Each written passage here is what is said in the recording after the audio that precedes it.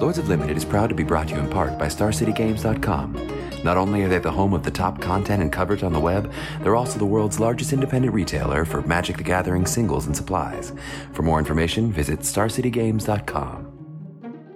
Hello, everyone, and welcome to another episode of Lords of Limited. My name's Ben Warney, and joining me on the line, fresh off of a co-stream at Jamie Topple's house, Ethan Sachs, and member of streaming powerhouse Team Toppleware. How was it? It was great, Ben. As you know, it was rowdy. It was fun. There were many giggles to be had. But I always have a blast streaming with Jamie, and we're going to try and make that more of a regular thing. How are you doing? I know this is a very exciting day for you. Hashtag spring break, baby. We're scheduled for 1 to 3 inches of snow. I'm pumped.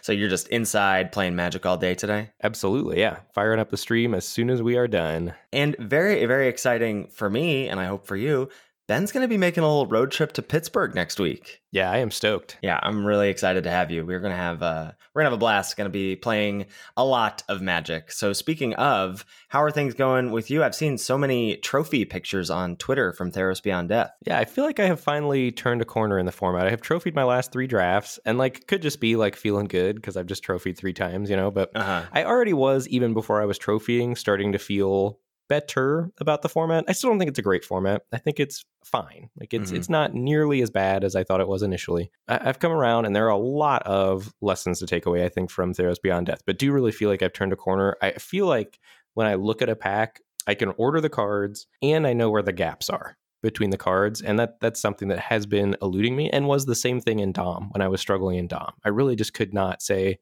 yes, these cards are better, there's a gap here, these cards are better, there's a gap here. And I think that's really important to be able to do. Yeah, for sure. Well, I'm excited to maybe apply some of those lessons or share some of those lessons with our listeners this week, where we're going to be reviewing our top 8 lessons learned throughout the podcast, the history of the podcast. So we'll be referencing some episodes, diving into some lessons we've learned, and also seeing how those apply to Theros Beyond Death, or what sorts of things from Theros Beyond Death update those lessons.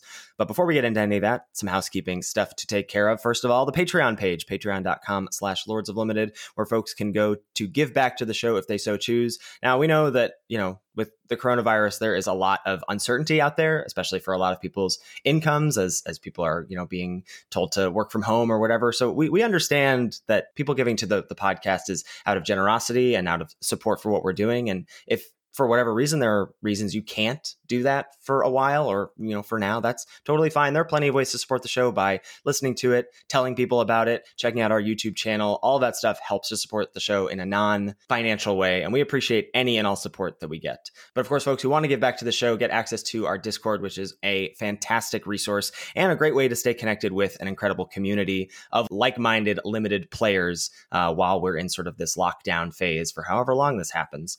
And any and all new patrons that join the Discord, we want to make sure that we shout them out on the show. So this week we are welcoming to the fold Kevin, Colin, Nathan, and Andrew. Thank you. We really appreciate your support. Yeah, cannot say thank you enough. And I want to echo what you said. I think, if you're not used to being at home, cooped up, I think the Lords of Limited Discord is a great place to engage with community of good people that play Limited, that enjoy the same thing you do, as well as our YouTube channel, which I have been enjoying immensely creating content for. We're dropping 2 draft videos a week and 2 What's the Plays a week. We got a lot going on over there as well. So if you've got idle time on your hands, thanks to being self-quarantined, head on over to our YouTube channel and check it out. Yeah, and just want to echo in this time, stay healthy, stay safe, stay precautious. I think all of those things are important to do. Okay, so let's maybe before diving into these 8 lessons learned, let's take a look at, from the triple trophy earner himself, a recent roundtable. Yeah, if you want to have a seat here, pack one, pick one. We see the following cards as options. I think best blue common in the pack is Vexengull, 2 and a blue for the 2/2 flash flyer. Mire's Grass, best common overall, 1 and a black for the enchantment aura. Enchanted creature gets -3/-3. Those are really the only commons that stand out to me. Moving on to the uncommons, we've got some good ones. There's a Staggering Insight, blue-white for the enchantment aura. Enchanted creature gets +1/+1, has lifelink, and whenever this creature deals combat damage to a player, draw a card. There's also a Ferris Band Brawler, 4/GG for the 4/4. When it ETBs, it fights up to 1 target creature you don't control. And our rare in the pack, Erebos' Intervention, black X, instant, choose 1, target creature gets -X/-X and you gain X life, or exile up to twice X target cards from a graveyard. Have you ever used the second mode of Erebos' Intervention? I have not. I almost did in the draft league I played this deck in, but ended up not. So spoiler, I suppose you took that card out of this pack. Oh, yeah. Awkward. No, that's fine. I think that's fairly straightforward. I mean, you're talking about like you now have a sense of like, I know where these cards line up or where the gaps are. I do think Erebos' Intervention is at the top. I'm curious where you're at on Mire's Grasp, Insight, and Brawler. I guess I assume Brawler is third there. So I guess between Insight and Mire's Grasp, where are you at? I'm on Insight over Mire's Grasp, I think. I think it leads to a deck and pushes you hard in a direction. And I think removal, like while Mire's Grasp is premium removal is something that you can come by in the set. Mm-hmm. And I think cards that are like a deck are of the utmost important. And like there are a lot of ways to find Staggering Insight in blue as well. So I think I would be on Staggering Insight. And honestly, it was very close for me between Staggering Insight and Intervention. Mm-hmm. I think Insight might be a better card, but the fact that it's gold pushed me towards Intervention. Yeah, and I think our discovery of the multicolor deck or understanding how to use the tools like Thrill of Possibility, Thirst for Meaning, Traveler's Amulet, etc., that makes me feel like Staggering Insight isn't as pigeonholing as it might seem. I think, yeah, would I prefer to be blue-white when I take that card first? Yes, but when I take it first and perhaps blue or white isn't open, but I can find myself I can find a way to get myself into a deck where this card is quite castable. Yep. And it really does say if you have other cards, that's the other thing, is there are ways to protect Staggering Insight in those colors like Starlit Mantle or Karametra's Blessing that let you protect your thing. So really, it does let you build your own Dream Trawler, which is very powerful. For sure. All right, so we did snap up the Intervention. Moving on to pack 1, pick 2. See the following cards as options. Best blue common, Omen of the Sea, 1 and a blue enchantment flash. When it ETBs, scry 2, draw a card, and then you can pay 2 and a blue, sack it to scry 2. Our number 2 white common, Pious Wayfarer, single white for the 1/2. Whenever an enchantment enters the battlefield under your control, target creature gets +1/+1 until end of turn. And then moving on to the uncommons, there's a Soul Guide Lantern, not in consideration here. Careless Celebrant, 1 and a red for the 2/1. When it dies, it deals 2 damage to target creature or planeswalker an opponent controls. There's an Anax, Hardened in the Forge, 1 red for the star 3.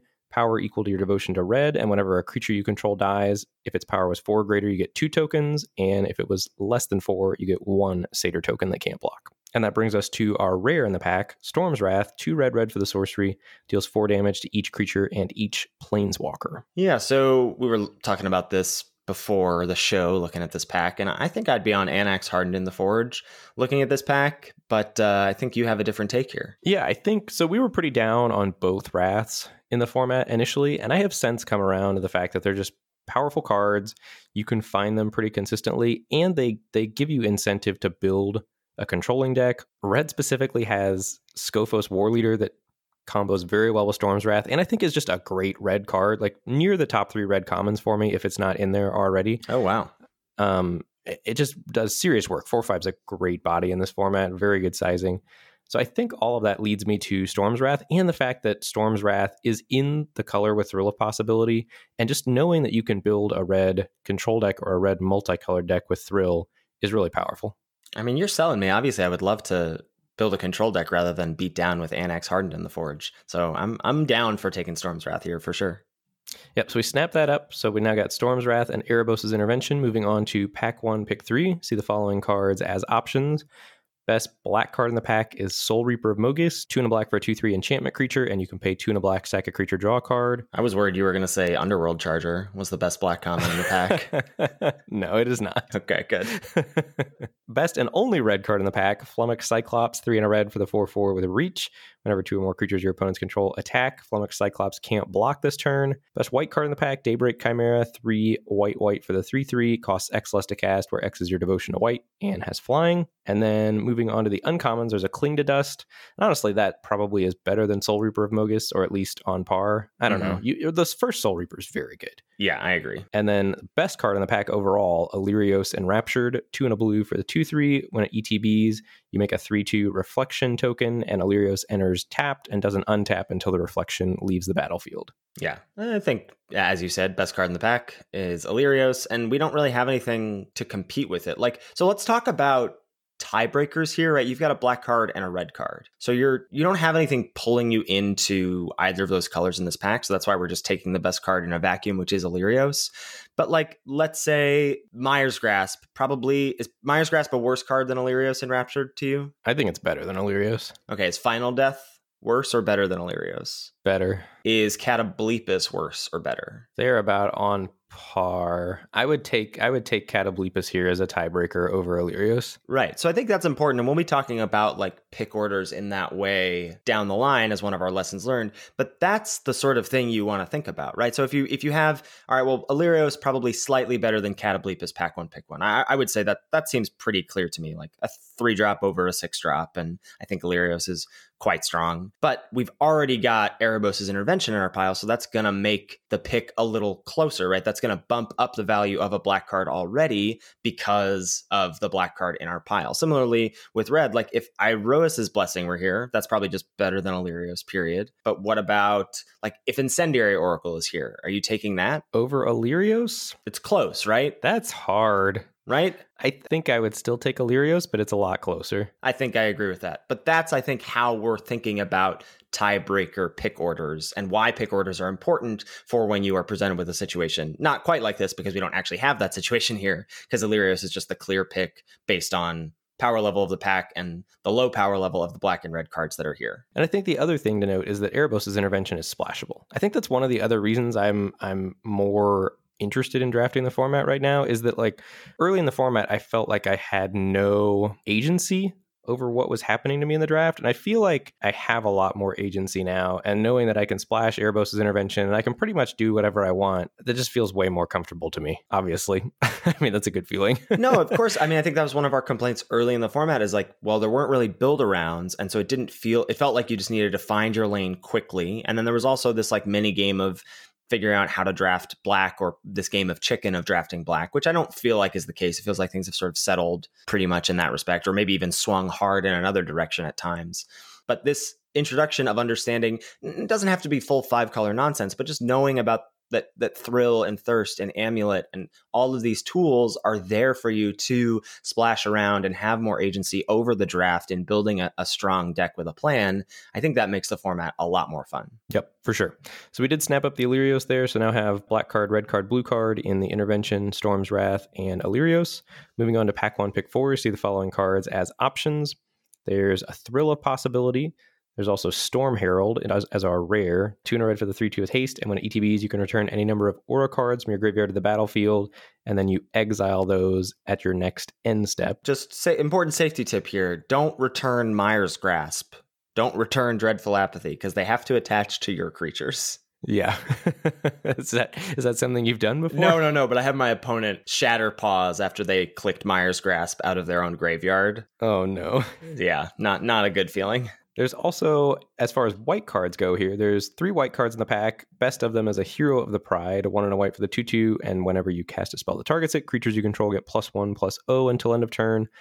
Next to nothing as far as black. There's only a Discordant Piper in the pack, so not interested in that. Yeah, so I think this comes down to what's the best card in the pack, which is probably Storm Herald, at least this early, being able to try and build around it. Or maybe Hero of the Pride, though I think I would take Storm Herald over it, especially since we already have a red card. Though Storm Herald and Storm's Wrath don't quite maybe go in the same deck together. They're a little at odds, as Storm's Wrath is more of a controlling card and Storm Herald more of an aggressive card. But, it's hard for me not to just be eyeing this Thrill of Possibility, especially after you mentioned how good it is with a red-based multicolor deck. We've got a couple cards worth splashing. We've got a Wrath already. So Thrill works well with the Wrath as it like digs you towards it, or when the Wrath isn't good, you can pitch it. Like, is Thrill of Possibility just the pick here? Are we going too deep, Ben? I don't think so. I jammed Thrill of Possibility quite happily here for all the reasons you mentioned. I think Storm's Wrath is one of the biggest incentives to draft a base red Thrill deck. Yeah, I agree. So draft rounded out, snapped up an Underworld Ragehound, pack 1, pick 5. Next pick 6, I took a Threnody Singer over a Hero of the Pride. Pick 7, snapped up a Hero of the Pride out of an empty pack. So that's 3 Hero of the Prides in your first 7 picks. Yeah, and I was seriously considering audibling into red-white at one point. We flirted with being white as part of our multicolored deck. Ultimately ended up settling into a fairly normal-looking blue-red deck, splashing double Black Omen and Erebos' Intervention. And if you had told me I was going to be splashing 2 Black Omens at the start of the format, I would have told you were nuts. But I think it's just a very, very good card. And if you have some high-value targets to get back, which I did, I had a Shimmerwing Chimera and a Tectonic Giant, and both of those were very worth getting back, and I just had sort of a low creature count in general. Plus the Wombo combo with Shimmerwing Chimera. Right. Shimmering Chimera plus Omen of the Dead is such a good little combo. It feels pretty dirty. All right. Well, that's going to move us into our main topic here. Top 8 Lords of Limited lessons learned. And I think we'll be hearkening the farthest back here with the first one to our 23rd episode of Making Your Own Luck. I think this was a pretty defining episode for us. And it's a topic that we both feel, I think, pretty passionate about. And there's a lot of ways that this manifests itself for Magic players. There's a lot of things that I think can be chalked up to variance. But if you dig a little deeper, you perhaps have more agency over those events than you might think. So what are some of those things that come about when you think about making your own luck in Magic, Ben? Well, the first one is the one that you make fun of me for all the time, which is focusing on the, quote, good deck passing you by, which is an opportunity maybe to check to see if you were supposed to audible into that or, make a certain pick different in the draft that would have let you go down that route that is now passing you by because you passed too many good cards of that color or whatever the case may be. But rather than saying, why me? Why am I not drafting this blue-black deck? When you're reviewing the draft log, was there an avenue for you to get into the blue-black? Okay, if so, change your pick orders, make adjustments for the next time around. And if there wasn't, it's not in your control. Keep doing the thing you're doing and focus on making your deck the best you can. Right. I think one of my biggest pet peeves about this is from... You can just say it. Your biggest pet peeves about me. Go ahead. No. Well, so I think the example you're giving is great for how do you turn this into something positive? So I think if you're saying like, oh man, this deck has passed, I'm seeing this blue-white deck pass me by. Well, then go and check the draft log and think like, oh, should I have moved in at this point or at this point? Was this the point where I'm undervaluing Pious Wayfarer as a signal to get into white? Was that what I was supposed to do or not? And the other thing that I think really bothers me when this happens is like, let's say you have a great red-black deck that you're drafting, and then people are pointing out, man, the blue-white deck going by. Like, okay, but why does that matter? We have a good deck. We're drafting an open deck for our seat. The energy you're spending on like thinking about the blue-white deck that's going by seems wasted to me, especially if there's nothing fruitful to come of that discussion. Yeah, absolutely makes sense. So, for me, I think back to, and this seems silly in retrospect, but Ravnica Allegiance, Blade Juggler ended up, I think, being the best common in that set overall. But early on, I don't think people were quite there. But seeing that card like pick 5, pick 6, once that happened a couple drafts for me, when I was like by pack 3 being like, oh man, I missed out on a really good Rakdos deck. Going back to my draft logs and going, that 5th pick Blade Juggler, that was the signal for me. That was the way for me to get into black. That's how you use that information for good to go, okay, I got to bump this card up in my pick order and recognize it as a signal for this deck. So speaking of the old Ravnica Allegiance, you jammed a bunch of that on Jamie's stream yesterday. How are the old arena bots? They're pretty good. It seems like it's the same. I guess this is going to be the ranked draft for the next 2 weeks or whatever ish from when this show goes out. And it seems about the same as the last iteration. Like you can get the Dovin's Acuity or High Alert decks. That seems to be fairly open. Soroform Hybrid, underrated. So, blue-green or green-red beats seems to be underrated. And Orzhov goodies like Grasping Thrall and Final Payment are going late. So it seems to be about the same things being underrated from the last iteration. Yeah, we have got to get Theros Beyond Death as the ranked draft option always. It's so absurd. I was watching your stream yesterday and I was like, I don't want to do a Magic Online draft because we were going to record today and I didn't want to have to play all 3 rounds. Like we're going to do one of our Lords of Limited showdown videos. So we have to not be in the middle of a league when we do that. So I was like, I'll play some Theros Beyond Death on Arena. Nope.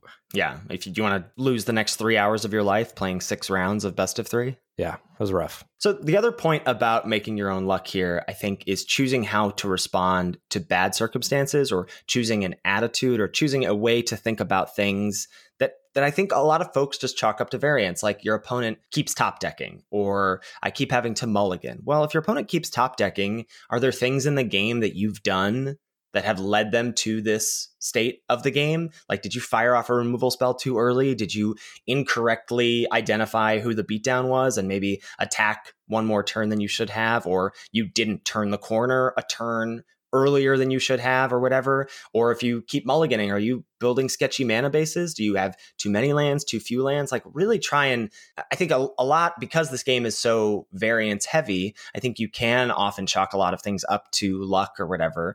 But if you dig a little deeper, I think there are decisions that you make that influence that sort of variance being, feels like it's magnified or whatever. Yeah. And one of the things that we did in this episode that I really love, and if you haven't listened to this episode, you should go back and listen to it. Like, do yourself a favor. It will help you with Magic and it will help you with life. I was literally just talking to my students on Thursday. We were out of school on Friday due to the coronavirus. just about the power of choosing your attitude. And it's one of the hardest things to do in life is to, like, it's so easy to feel bad or feel sorry for yourself or fall into that or fall into people around you who have that same attitude. And the idea that, like, you know, there's people who are thermostats and there are people who are thermometers. And what I mean by that is, like, people who are thermometers, like if they come into a room and there's a bad vibe, they're going to have that same bad vibe. And people who are thermostats have the ability to change the attitude of people around them. And it's really hard to choose to be a thermostat and to choose to come in with a positive attitude and to do all the things we're talking about with Magic, where you're trying to improve as opposed to blame bad luck. And I think that's a really powerful life skill, and it's really hard. And it's so easy to say to choose your attitude, but it's so hard to do. Like building any kind of habit, there's like those steps of, like, you know, you're not doing it and you're unaware of it. You're not doing it and you're aware of it. You're doing it and you're aware of it. And then you're doing it and you're unaware of it. Like, those are the 4 stages of trying to build a habit. And I think it's sort of like that. Like, I think for me, I'm in the stage of, like, recognizing that I get a bad attitude or whatever, and realizing I should be trying to change that. And that's hard. But getting into that mindset of being aware of it, I think, is really important. Yep. Recognizing it's the first step and then making the choice to change it. That's the even harder part. For sure. All right. Next episode, we want to harken back to episode 51, building mana bases. I think, you know, in the Discord in general or on stream, if people submit decks, the number one problem is a mana base. Like, people either being too greedy and wanting to jam cards in there that aren't impactful enough at too high of a cost of their mana base, or just like wrong numbers of lands, or thinking they should splash some cards that aren't really worth splashing due to the cost of the mana base. There's just a lot of ways that mana impacts your win rate in Limited. I feel very passionate about this because I feel like I get a bad rap because I want to do multicolor good stuff all the time. And I think people see me, like, splashing around, and they come into my stream. They're like, oh, only 4 colors. What happened or whatever. I am a very responsible mana base builder. I think this is one of the things that I do very well. And I also understand, like, when to splash cards, like what makes an impactful card worth it for that cost to your mana base. So I'm not just like doing this willy-nilly, even though I think it looks irresponsible to the untrained eye. So I definitely, this is one of my biggest problems, and I will second your thing of, like, when I see people submit decks or post decks on Twitter or Discord or in my stream, that's one of the first things I see. I'm like, this mana base is a yikes. Like, how did we end up here? So not even talking about color requirements per se, I think starting off understanding, like, number of lands, like knowing what the norm of the format is. That's one of the things we try and identify early sometimes, is like, is this a 17 land, 18 land, 16 land format? And what are the sorts of things that dictate that to you as sort of a format in general, but then also in a specific sense for a deck by deck basis? I think format speed, you know, the faster the format, the less lands you're going to want. The slower the format, the more lands you're going to want. And then just apart from that, sometimes it goes into colored sources. Like, sometimes you just need, based on whatever you're splashing or whatever, more lands to hit your numbers of sources to reliably be able to cast your cards. Yeah, and thinking about mana sinks or amount of card draw that you have or card filtering, like, what are the ways your deck loses is a way I often think about, like, well, the way I feel like my deck is going to lose is if I stumble on land, so that makes me want more lands. Or the way I feel like this deck loses is if I flood out, so that's going to make me want less lands. And what sort of heuristics do you use for splashing cards? And I think that sort of maybe goes out the window a little bit with Theros Beyond Death, which we can talk about. But at a base level, what are your thoughts? Yeah, in a normal format, if I'm splashing 1 card, I want 3 sources. So that'd either be like 3 lands or 2 lands and a way to search up a land, or 1 land and 2 ways to search up that land. Like, that would be a source. And then if I have 2 cards, 4 sources. If I have 3 cards, 5 sources. And once you get into 3 cards, 5 sources, you're not really splashing anymore. Right. In my opinion. Like, you're just kind of doing a multicolored deck that's going to have some significant mana constraints. Mm-hmm. So there are significant costs to a bad mana base for sure. So I want to throw out, and I think this has been our new hotness, or what's sort of injected new life into the format for us. But why does the multicolor deck work so well in Theros Beyond Death? And are there things from this format that you think these are things we should apply elsewhere, like Thrill of Possibility or Unknown Shores? Have we been underrating those cards in other sets, or is this set unique for those cards? I think this set's the exception for those cards, not the rule. But there are factors that could come together in future formats that I think would be worth paying attention to. So the first thing is that the bombs are really bomby, right? The best 20 cards in the set are significantly better than the next best 20 cards in the set, which are also still very good. Right. But not insane, So the fact that the filtering helps you find those cards is important. And then the format is on the slower side, right? It's probably like a 7 or an 8 out of 10. Yes, there's the white-red aggro deck. Yes, your opponent can curve out with Underworld Ragehound and a blue-red tempo deck and stomp you down. But most of the time, you're going to have time to cast your thrills and filter and maybe miss a color for a while. And then when you do get there on turn 8, 9, 10, the fact that you get to cast that very powerful card makes up for the fact that you missed that land drop, right? The cards are so powerful that it doesn't matter when they come down. They have such a significant impact on the game. Yeah, for sure. I think also the fact that there are 5 ways to fix at common and 3 of them are colorless lends to this deck being more viable than it normally would be. Yeah, that makes a ton of sense. All right, let's take a look at point number 3. This is from our episode 77, Drafting Aggro with Ryan Sachs. But the point here that I think is the biggest takeaway for me is building a deck with optimism. So what does that mean? I think, there's an idea of best case scenario mentality in Magic as a bad thing, right? Like when you're looking at a card and you're picturing its best case, and then you think, oh, this card's great, I need to pick it highly because it's always going to do this thing. The idea of magical Christmas land that you always accuse me of when I'm arguing for my points in our crash courses. That's the word. Yeah. Well, like Inspire Awe is Plague Wind, right? Yeah, absolutely. Exactly. You know how many Inspire Awes I've cast in the format? 0. Yeah, like I said. Did I argue that I was going to cast it? I think I did. I'm pretty sure I told you would never cast the card. You are right so far. Also, green's terrible. So, what can we say? But I also think there's a flip side to that where people don't think about it enough, right? I do think when you're getting to your 20 through 23rd cards in a deck, you want to be optimistic about those cards, right? Like in this episode, we talked about Gird for Battle, which on its face is not a powerful card. If you put that on Quadrant Theory, it fails the Quadrant Theory test, right? It's single white for a sorcery, put a +1/+1 counter on each of up to 2 target creatures. But in an aggressive deck, in that format with Mentor, was a very strong card, right? But you and I are just averse to that type of card because we grew up on limited resources, Quadrant Theory, have consistent card quality throughout your deck.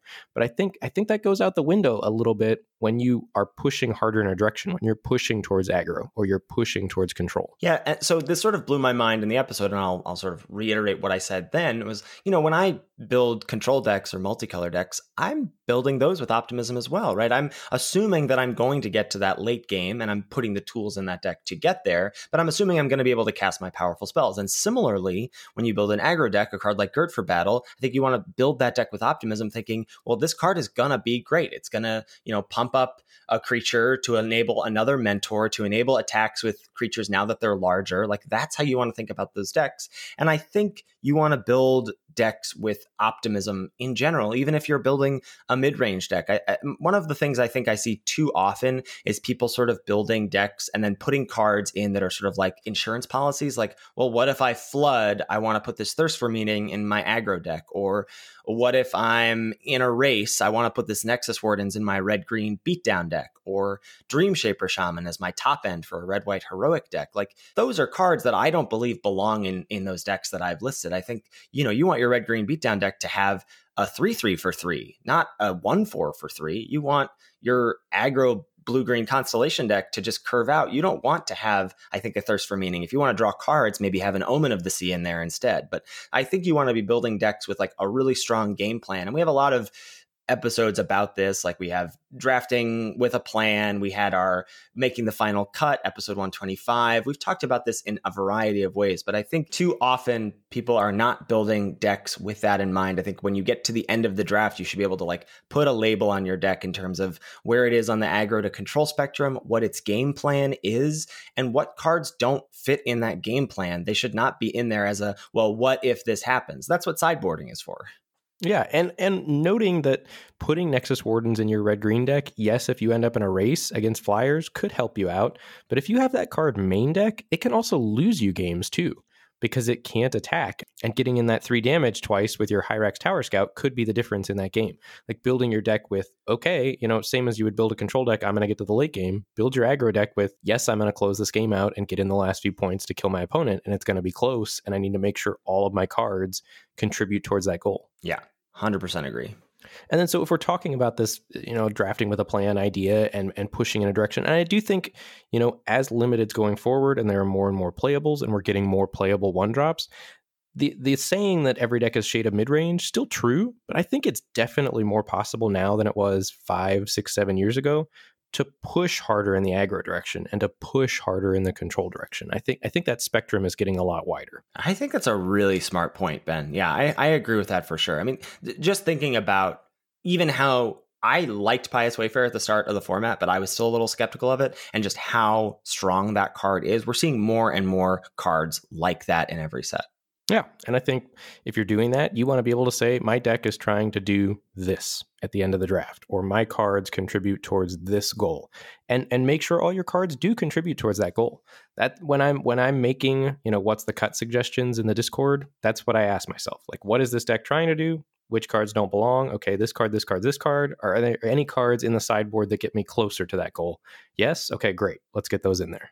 And your deck doesn't have to be like, I'm a red-white beatdown deck. Your game plan could be as simple as I'm casting Dream Trawler. And then every other 22 cards in your deck need to contribute towards that game plan. Yeah, like you can't have a Thirst for Meaning in your sideboard if Dream Trawler's in your deck. Exactly. Right. Your deck is dig to that card, survive to casting it, and cast it. Right. I had some people knocking on, I forget what deck it was, but it was definitely a deck that had red in it, and it was going to the late game. And I had Thaumaturgus Familiar in over Blood Aspirant, which in a vacuum, Blood Aspirant's a much more powerful card, right? Much cooler, has an ability, gets counters. But my deck was controlling. Like, Blood Aspirant is essentially a 1/1. I didn't have cards that I was interested in sacrificing. I didn't have omens.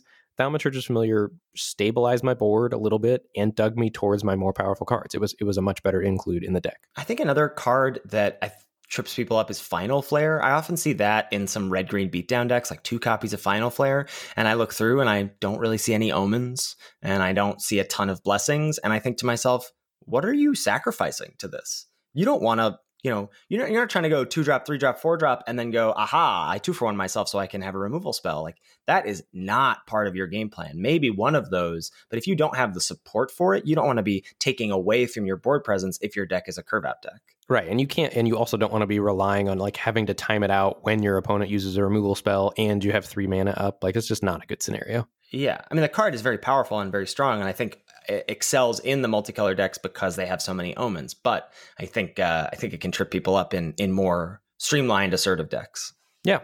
Moving on to our next topic, or our next level up, Mulligan decisions, which was episode 128. So we are now in the world of the London Mulligan. Paris Mulligan is gone. What does that mean for Mulligan Limited? I was thinking about this when it first came out, and I wasn't making any different considerations. I recognize that London Mulligan is much better for Limited, but it wasn't causing me to mulligan any more or any less. But I think if it was going to tip to either of those scales, it should be to mulligan more, because choosing 6 from 7 is much better than seeing 6 and then getting a scry. But it hasn't really caused me to make a ton of different decisions, except I feel like sometimes when my deck has a clear game plan, I can mulligan a little bit more. If I have those assertive decks, I really want my opening hand to matter, right? Because that's the majority of the cards I'm going to see for the game.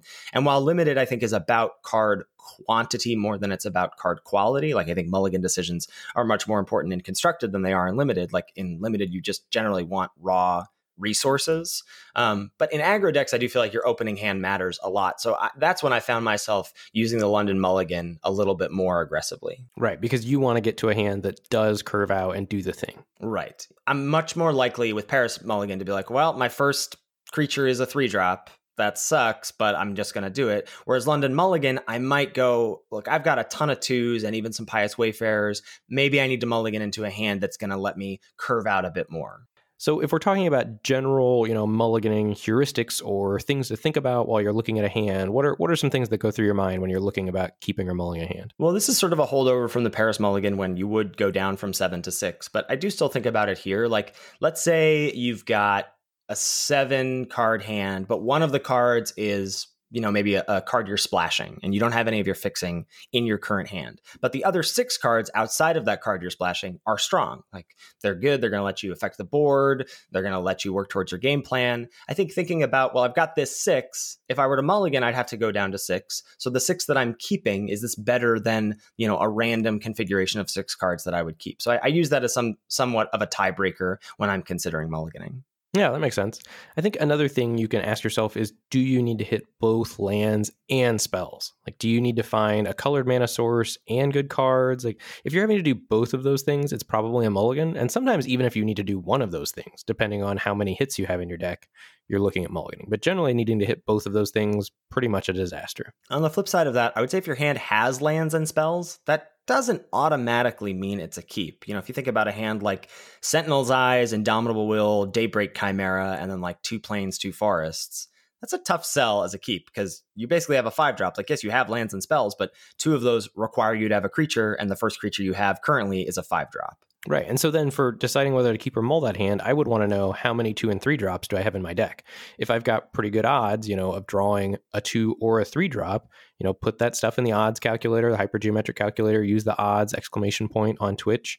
And if you can do that for lands, it makes sense to do it for 2 and 3 drops in a scenario like that for an opening hand. Yeah, I think that's used a lot for lands, but not used nearly as much as it should be for figuring out hitting creatures like before turn 4 or whatever. Right. And you also want to know, in games 2 and 3, you have a lot more information about your opponent's deck and what your game plan needs to be to win versus your opponent's deck.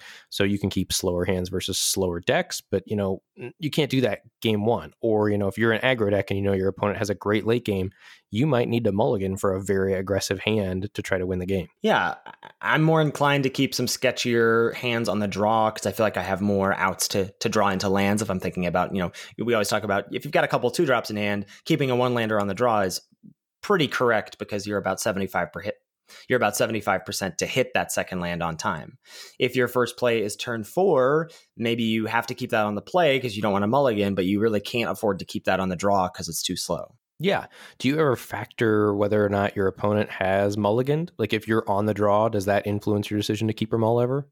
Yeah, it depends, right? Like, if my opponent has mulliganed on the play and I'm on the draw, it depends what I think the matchup is like. That's going to be more impactful in games 2 or 3 for me. But it does influence my decision. I think if my opponent has mulliganed, I'm more inclined to mulligan myself if my hand is a borderline hand because I don't need to worry about being down on a resource as much. Yeah, that makes sense to me.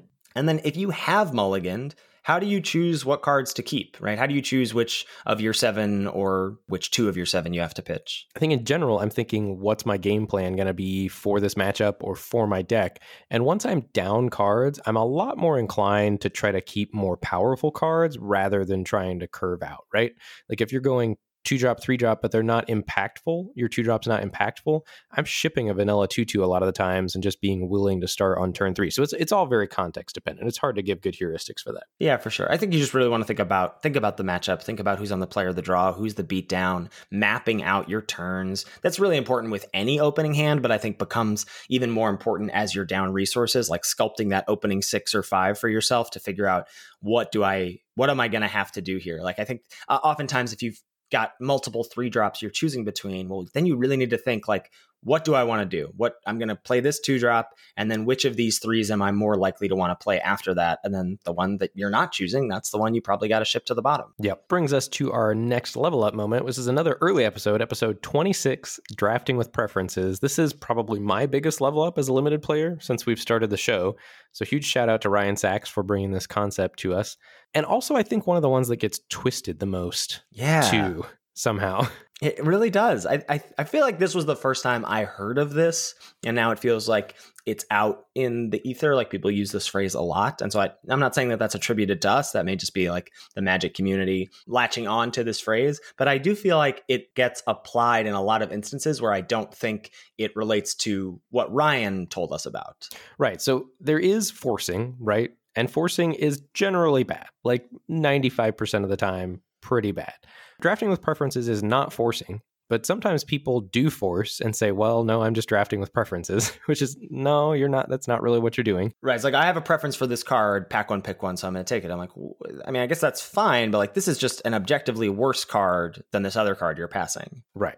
So I think when you're doing this, you're trying to do one of two things. One is giving yourself the best chance to end up in whatever the best decks in the format are.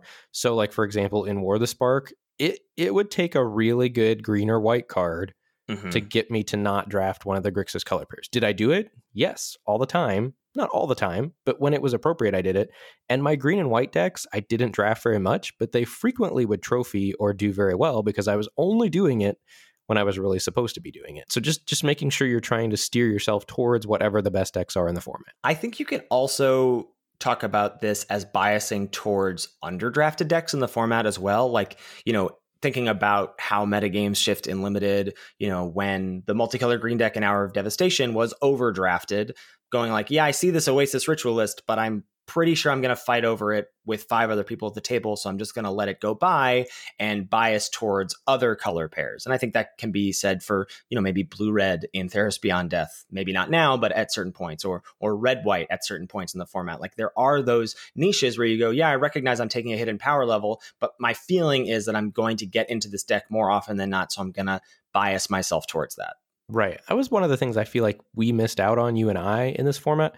I feel like other formats, since we've started the podcast, we have been like on the front edge of the metagame. And I think I felt like we were almost a week behind this week. Like when everyone was fighting over black, Ham TV was drafting red, white and smashing everyone. And then people were on red, white and he shifted to blue, red. Like, I don't think we were the drivers of the metagame. We were sort of reporting what other people had discovered, which was odd. And I think didn't let us take advantage of these underdrafted decks. Like, I was still fighting over black, I think, when it was not the right thing to be doing. Right. I think we were still thinking that the will they, won't they draft black metagame.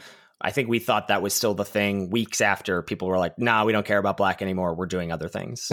Right. And then there's also a world where you're biasing yourself towards a deck that you're going to pilot well. Maybe you're way better at playing an aggressive deck and sequencing those early turns than you are getting the late game. Or maybe you're way better at putting some defensive speed in your deck and, making more decisions over the course of the long game. It's going to give you an edge. So getting into a deck with cards that you like, a strategy that you like, you're going to pilot a little bit better. I think that one's a little looser than trying to just get into the borderline base decks, right? If you want your win rate to be as high as possible, you need to be comfortable playing decks across the whole spectrum.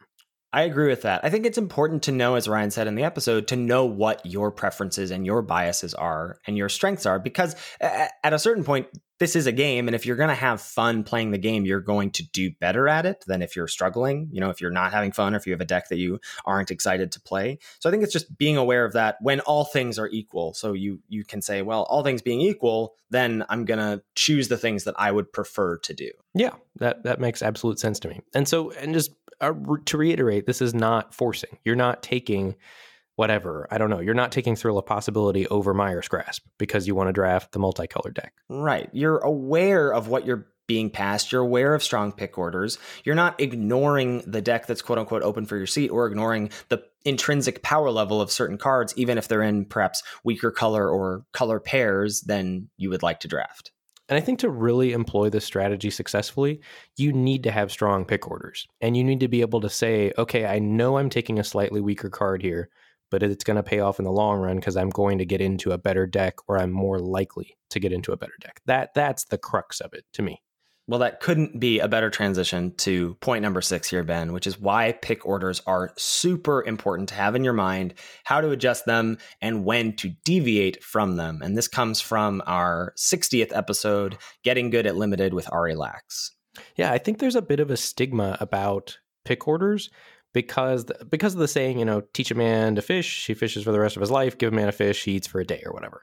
And I think there's this feeling that pick orders are, giving a person a fish, quote unquote. And I just don't think that could be further from the truth. I think establishing your own pick orders forces you to think critically about the format. And then once you've established your own pick orders, it enables you to have discussions with other people that have established their own pick orders and then try to come to a consensus. And there is ultimately, like towards the, middle to end of a format, a lot closer of a consensus that we come to as a community, and then it's easier to read signals and things like that. But I do think pick orders are very, very important, and I don't think it's as dumbed down as people think. Now, using a week 1 pick order in week 7, that's terrible. Yes. That's like actively harmful to your win rate, but constantly being willing to evaluate and update them, A+, good stuff. Right. So a problem with pick orders, I think that Ari mentions in the episode, is that people don't adjust them, or the pick orders that people are using are generally from like even week 0 evaluations, like before people get their hands on the cards. And as we'll talk about in a little bit, that's like basically the most important thing for helping you adjust your evaluations of cards is seeing them in the context and in gameplay.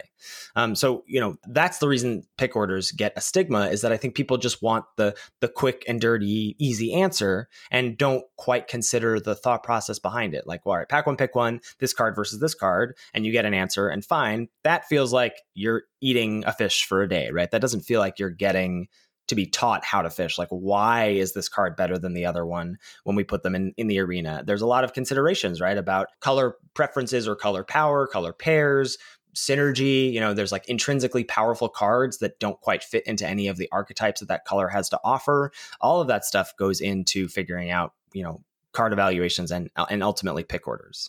And I think when you're trying to figure out those pick orders, you're trying to figure out where gaps in power are, right? Like you're trying to group cards together so that you understand when you're making a pick whether or not you're taking a hit in power and how much of a hit you're taking in power. And that's what lets you make those informed decisions to draft with preferences. And you can even also get into your grittier decisions about like, is Lightning Strike versus Hieromancer's Cage, an O-ring type effect, which one of those is more valuable? Yes, they're both Bs, but is one of them better in the context of the format? Why? When are you going to pick one over the other? Just all those sorts of things. And this is one of the reasons we're so focused on the top 3 commons for each color and reevaluating that list week to week. Like, I'm going to keep talking about this card, but understanding how good Pious Wayfarer is feels like a key to understanding white as a color, which leads you towards more cohesive, powerful decks, and leads you towards, well, once I have this card rated highly, then all the other cards start to fall into place, like Sentinel's Eyes, like Transcendent Envoy, etc. Right.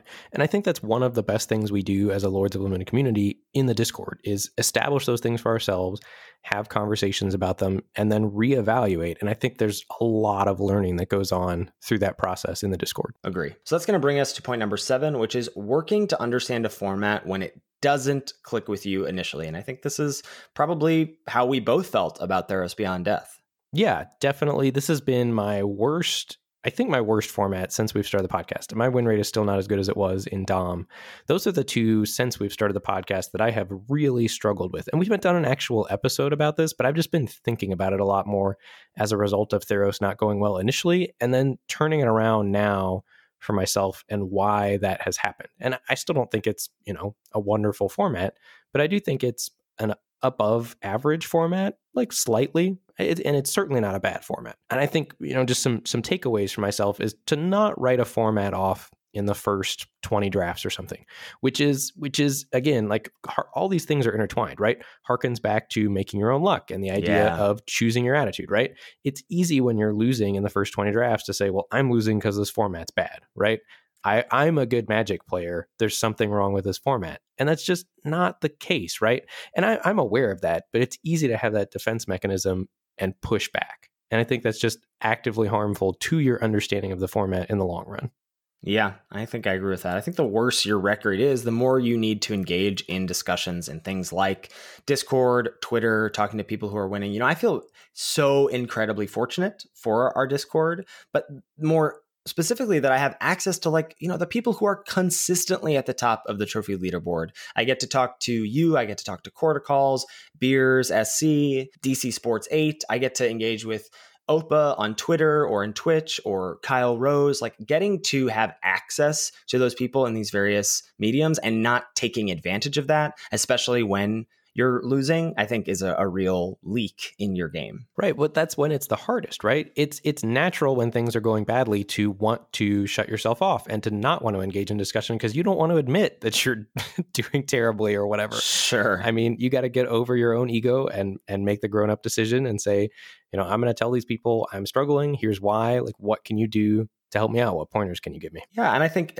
being so open to people's evaluations, I think Quarter Calls is one of the best. I think he's just a fantastic card evaluator in general, in sort of a vacuum in terms of before the set comes out. But then he's also the most adaptive player I've seen. He's constantly reevaluating his pick orders and making some like what seems at times like hot takes, but really having justifications for them. And I think that is invaluable as part of our community. And I think just like he's very public about that. Those are the things that I think are most important in following the flow of a format. Yeah, I absolutely agree. And I think one of the bigger takeaways for me for both of these formats is that despite it seeming like, rares are powerful or uncommons are powerful, and I think a common thing that both of these formats have is gaps in power level between the cards, right? The best cards are way better than the next best cards are way better than the next best cards.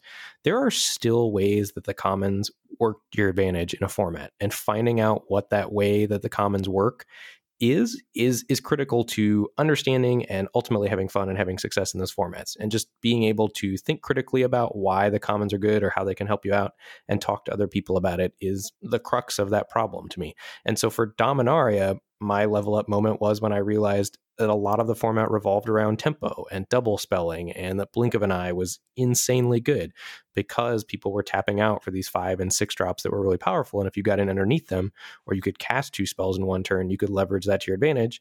And I think in Theros Beyond Death, it's understanding all the filtering and getting towards the bombs and getting towards the cards that matter.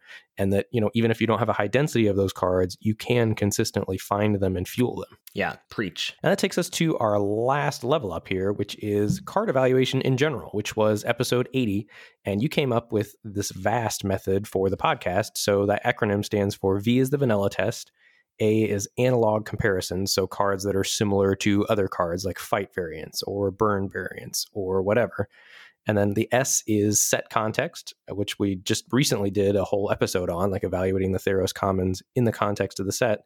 And then the last, the T, is testing the cards out in game. And I think this method is excellent. And one realization I had when I was thinking about Theros Beyond Death is I need to spend way more time focusing on the S and the T, like cards in the context of the set and playing with them in game, and to start relying less on things like the vanilla test, analog comparisons, and quadrant theory.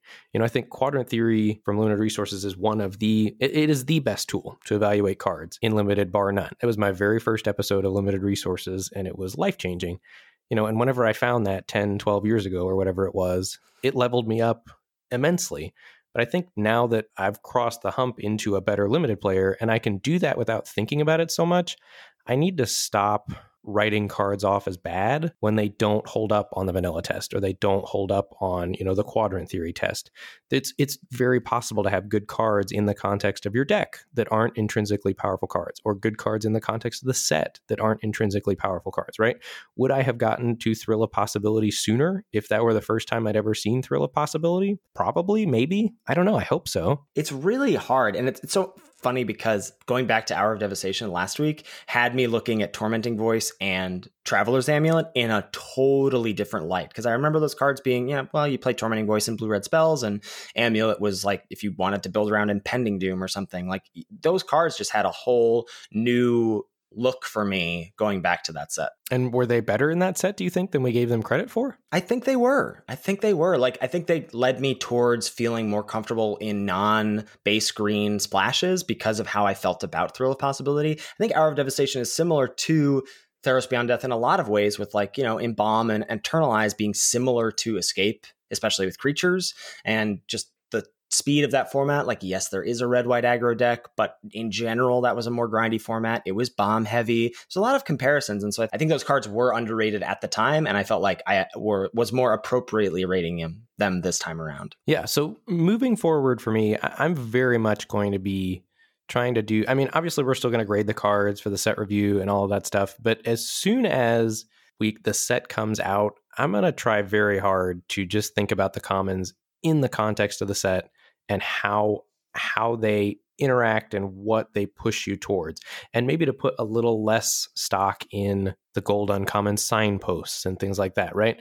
So that's been one of our takeaways, and I do think the gold uncommons are fairly misleading for Theros, or that the Theros decks, the good Theros decks, don't have much to do with the 2-color signpost uncommons, if that makes sense. Yeah, well, especially because some of them, the ones that are like just super powerful, you're just like, well, I want to try and jam that in any number of decks a lot of the time. Right. And then like the ones like, for example, the green-white is just worse than Heliod's Pilgrim, which is, yes, green-white is the Auras deck. And yes, you can build good green-white Auras decks, but to not get so tunnel visioned on that, to try to think more creatively, I think, and just be more flexible in my card evaluations. This is one of the things that I think leads you towards having an edge against the field, especially thinking about underrated commons, like understanding that Wrap in Flames is on face value, you go, this is just a sort of falter effect, right? And then once you understand that it's not a falter effect, it is the key piece to the red-white heroic deck. At a certain point,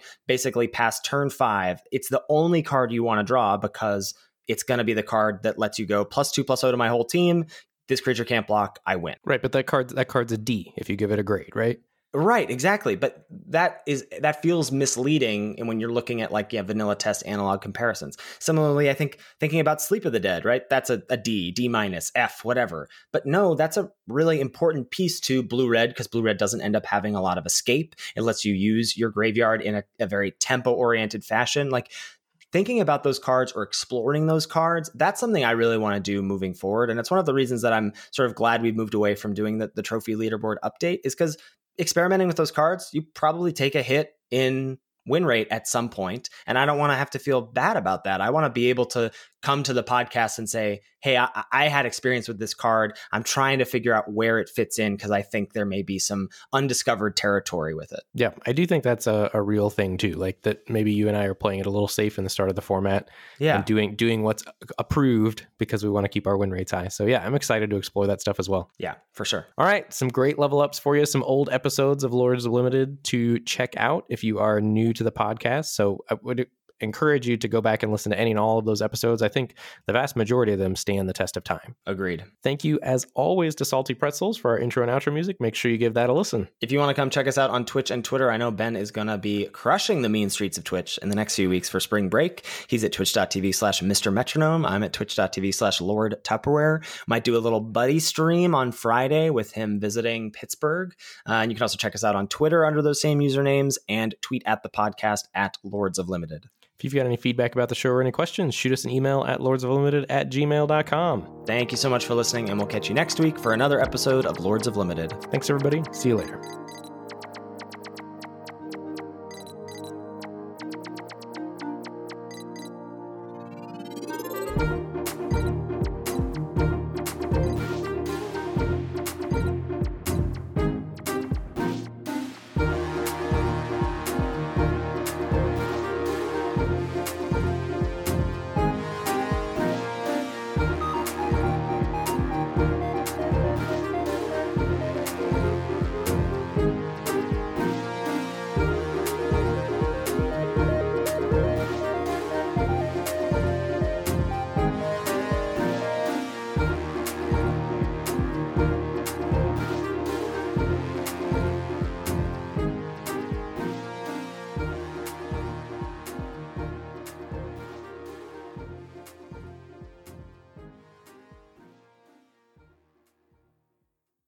What's the thing?